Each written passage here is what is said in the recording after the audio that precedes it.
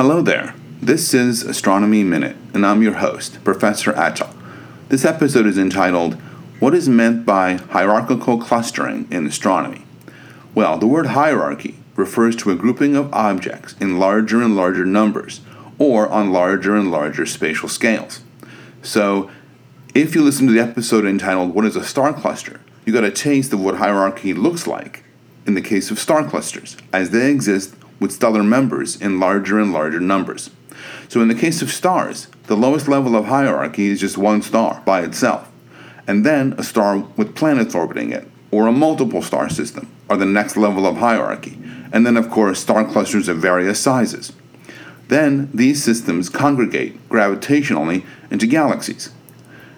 If you listen to the episode entitled, What is a Galaxy?, you know that galaxies are composed of stars, gas, dust, and dark matter held together by gravity. Galaxies have a large range of masses, from dwarfs that contain about 10 million to 100 million stars, to giant galaxies, which can contain over 1 trillion stars. Then the next level of hierarchy is groups of galaxies and clusters of galaxies, in which 12 to hundreds of galaxies are gravitationally bound to each other.